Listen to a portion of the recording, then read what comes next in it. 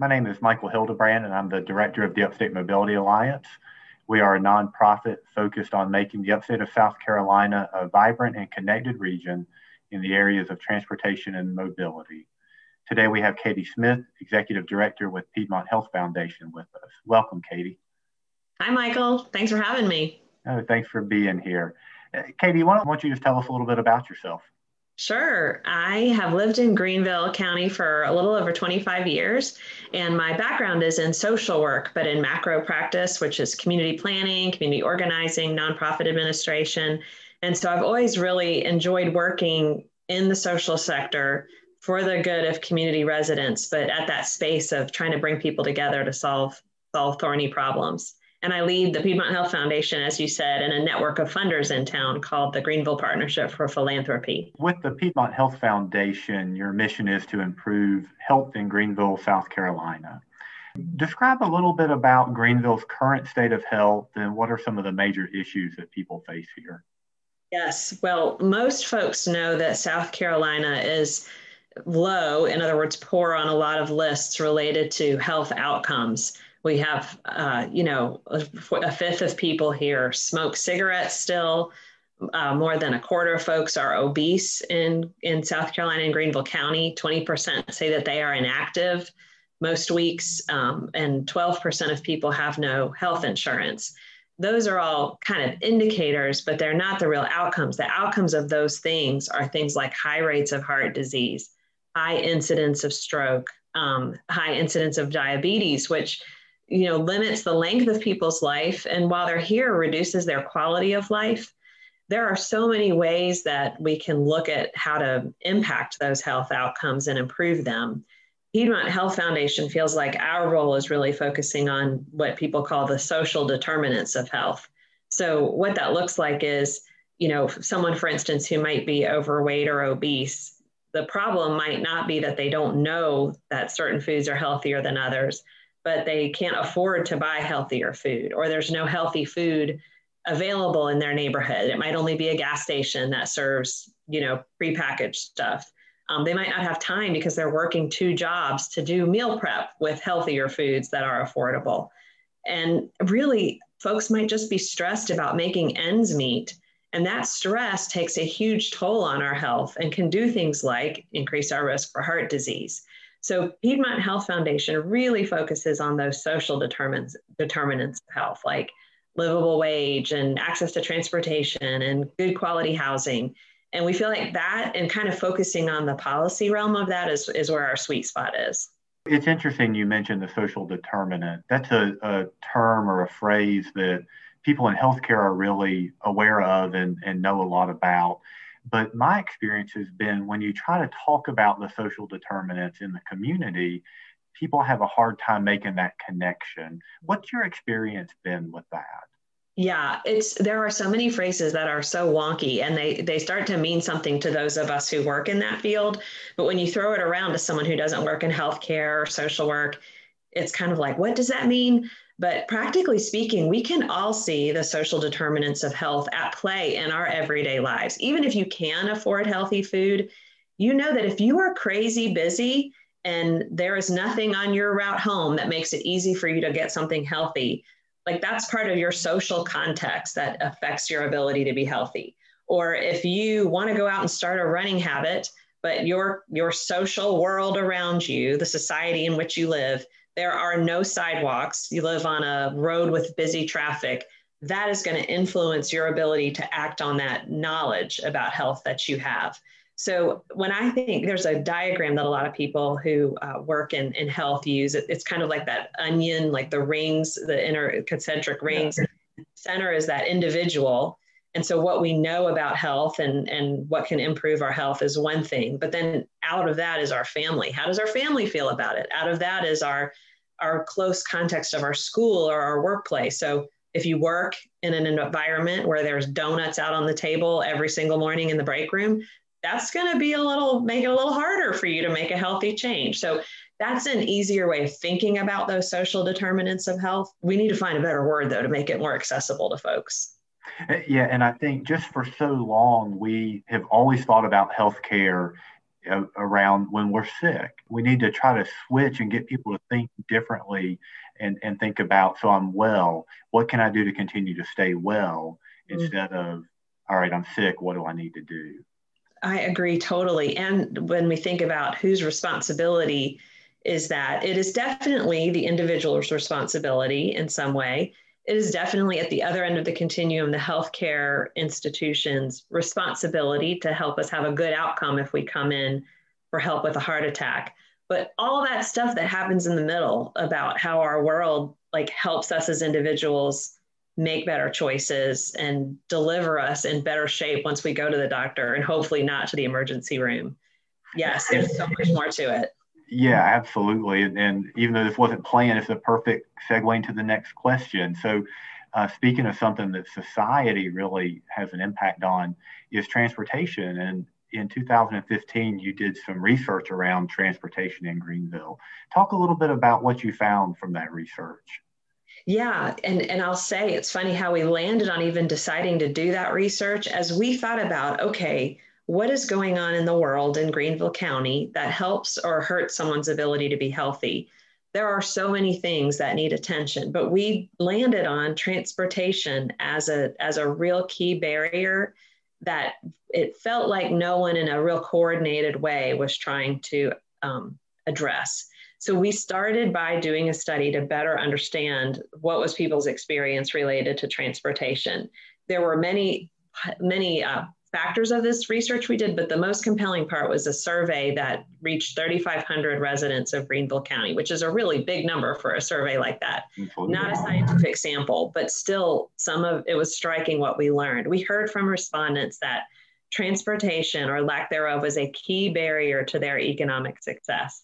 They said things like, if I had more reliable transportation, I could get a job with better pay. I could work different hours that might be better for my family. They also said, and this was really surprising to us, that car ownership was not necessarily an indicator of mobility, whether economic mobility or actual physical mobility. So of those 3,500 that replied, 75% of them owned a car. So 25% did not. But of people that owned a car, 25% said that they were often not able to drive it because they couldn't afford repairs or gasoline. And of those people who had that problem, half of them, that was a few times a month or more. So if you think about, if I have a job and I don't show up a couple times a month or more because I can't put gas in my car, that job is not going to last for very long. People talked about transit could be a part of it, but we do need better sidewalks to help get people to bus stops. And we need more other forms of transportation, health and human services, vehicles and the like. So it really, it helped us learn more about the state of transportation, but it was a real conversation starter to help folks sit down together and have new aspirations for mobility in the community. And that's what we've been working on with lots of partners since. We talked just a minute ago about, just awareness and education. And that's been something I have encountered, is that when we talk about all of these different modes and ways people travel, whether it's bus or car or walking, you're right. It seems like a lot of people think the end goal is to buy your own car. But a lot of people just don't realize, what does it really cost every month to own that car? I mean, obviously you think about gas, but it's the maintenance, it's the insurance, it's everything else that goes into it. Just it really, I think people need to question, why do we need a car? And do we really need a car? And instead of that being the end goal, I would love to switch the conversation and have people start talking about, what do we need to do so that we don't have to own a car anymore? Yeah, I agree completely. There are so many ways that I think about that point. I mean, just one is, if you are ever stuck in traffic at a light and you look around at all the cars around you, even if you are bound and determined to always own your car and drive it by yourself every day to work, if you could get rid of 10 of the 40 cars around you in traffic by getting folks on a bus, you have made your own life better. So really everyone can benefit from transit and other modes of transportation, even if they themselves don't ride on it. It's a great help for congestion. It's a great help for not needing more lanes of traffic. It helps climate issues. But from a savings perspective, like you just described, that's where you can really help people build wealth and save money. just from a personal perspective, I decided last year to try to ride only transit for at least a quarter. Now, of course, last year, one quarter in, we had a pandemic, which meant we weren't traveling as much anymore. Right. And so we continued to not have that extra car that we might have for the whole year. And I wanted to try it so that I could, walk the talk around my preaching about transit all the time. I found it to be a great experience. But when our family went a whole year without a car payment and insurance and all of that, that's some real money that you can save. And that helps a family move economically in the world. There's no doubt about it. And I that's impressive that you were able to do that, because a lot of people would hear you say that and say, there's no way I could give up my car. And, and also recognize that, especially in many areas of the upstate, it is not feasible for somebody to not own a car, because we don't have the infrastructure in place for people to travel in other ways. Yes, that's right. And so I think having the proper aspiration for the role transit can play is really important. Even transit providers would never tell you that they think everyone should get out of their car and ride transit. Really, it's a small percentage of any given region, except for in a place like New York City or Boston or Chicago. But in most places, it's to help some people where it makes sense, to help everyone else have better outcomes. So someone who can't afford a car, doesn't want to afford a car, who lives close to a transit stop and works close to a transit stop. As one great example, I was at a conference in Minneapolis where they have outstanding transit in their urban core. And one of the women who sat next to me at a table said, "Oh, I'm from Minneapolis." And I said, "Oh, do you love your transit system?" And she's like, "Well, I only ride it on days like today when I have to come downtown to a conference and I don't want to pay $25 for parking." That shows the whole array of outcomes transit can create. That doesn't mean everyone in the world has to hop on it. Yeah, absolutely. So I want to get your perspectives. So since 2015, what kind of progress do you think we've made here in Greenville in the areas of transportation? Yeah, I am so proud of all that we have done together, and Upstate Mobility Alliance is a key example of that. Back when we started the conversation, I think there wasn't a full understanding of how many different outcomes can come from transit, for one thing. But our transit system itself was not in a terrific place. It, was very poorly funded. The vehicles were in terrible repair. The routes were very poorly designed, and there was not a good plan for how to carry the system forward. So since that time, even though the general public might not see, although I think they are beginning to see the changes, there have been dramatic changes since. Greenlink's whole fleet is in a state of great repair with some wonderful Proterra electric buses added to the fleet, locally manufactured. They have retooled their routes to be more user-friendly and kind of go the directions folks want to go. They've added electronic fare payment so you can pay on your smartphone or get a reloadable card. And that reloadable card is actually better for folks in poverty because it has a monthly cap with unlimited rides.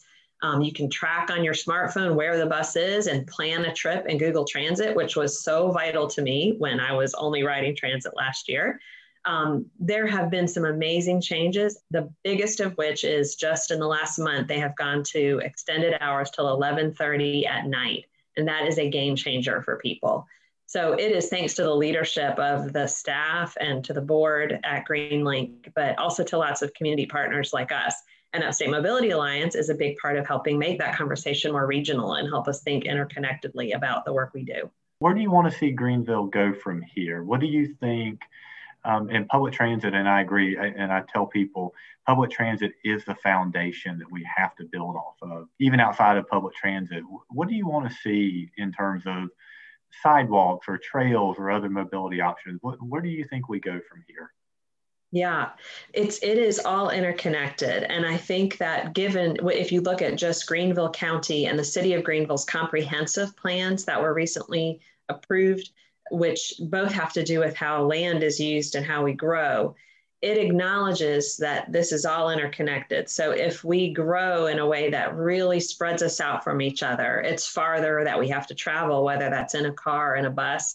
And it makes it not a worthwhile investment to put in sidewalks and trails and the like. So growing in a smart way that best uses our land helps us use all of these resources and connect in a better way to each other. And I feel like I'm better understanding all of that. I know that if I get off a bus, it's much nicer to have to walk 2 blocks to my destination on a lovely sidewalk than it is to have to, walk in grass for a half a mile. That kind of development's better for everybody. So I think just this better understanding of how we grow, how we connect to each other is what will help us make the most of our resources in the upstate going forward. Yeah, one of the things I've been really excited about lately is seeing the reuse of abandoned buildings. For a long time in Greenville, we can use the Lawrence Road corridor as an example.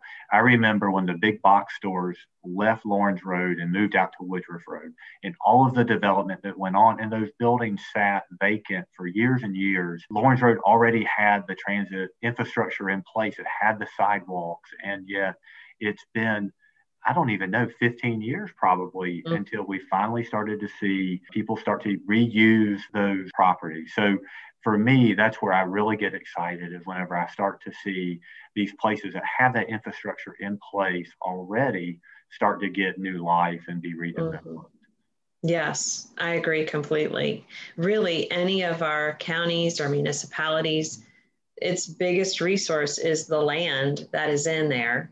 And we can only do so many things with each acre. And, when you look at a vacant big box, a couple of big box properties are the same size as our entire downtown of the city of Greenville that has thousands of jobs, thousands of residents living there, so much vibrancy and so much tax returns, frankly, for the community.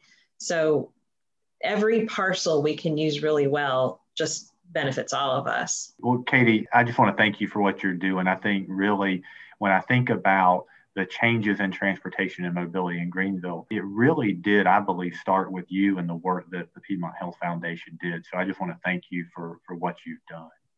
Well, thank you, Michael. It's been informed by the work of a lot of wonderful folks, and doing it together, working with other counties through Upstate Mobility Alliance is what will really carry all of us forward into the next couple decades. So appreciate all that you're doing too.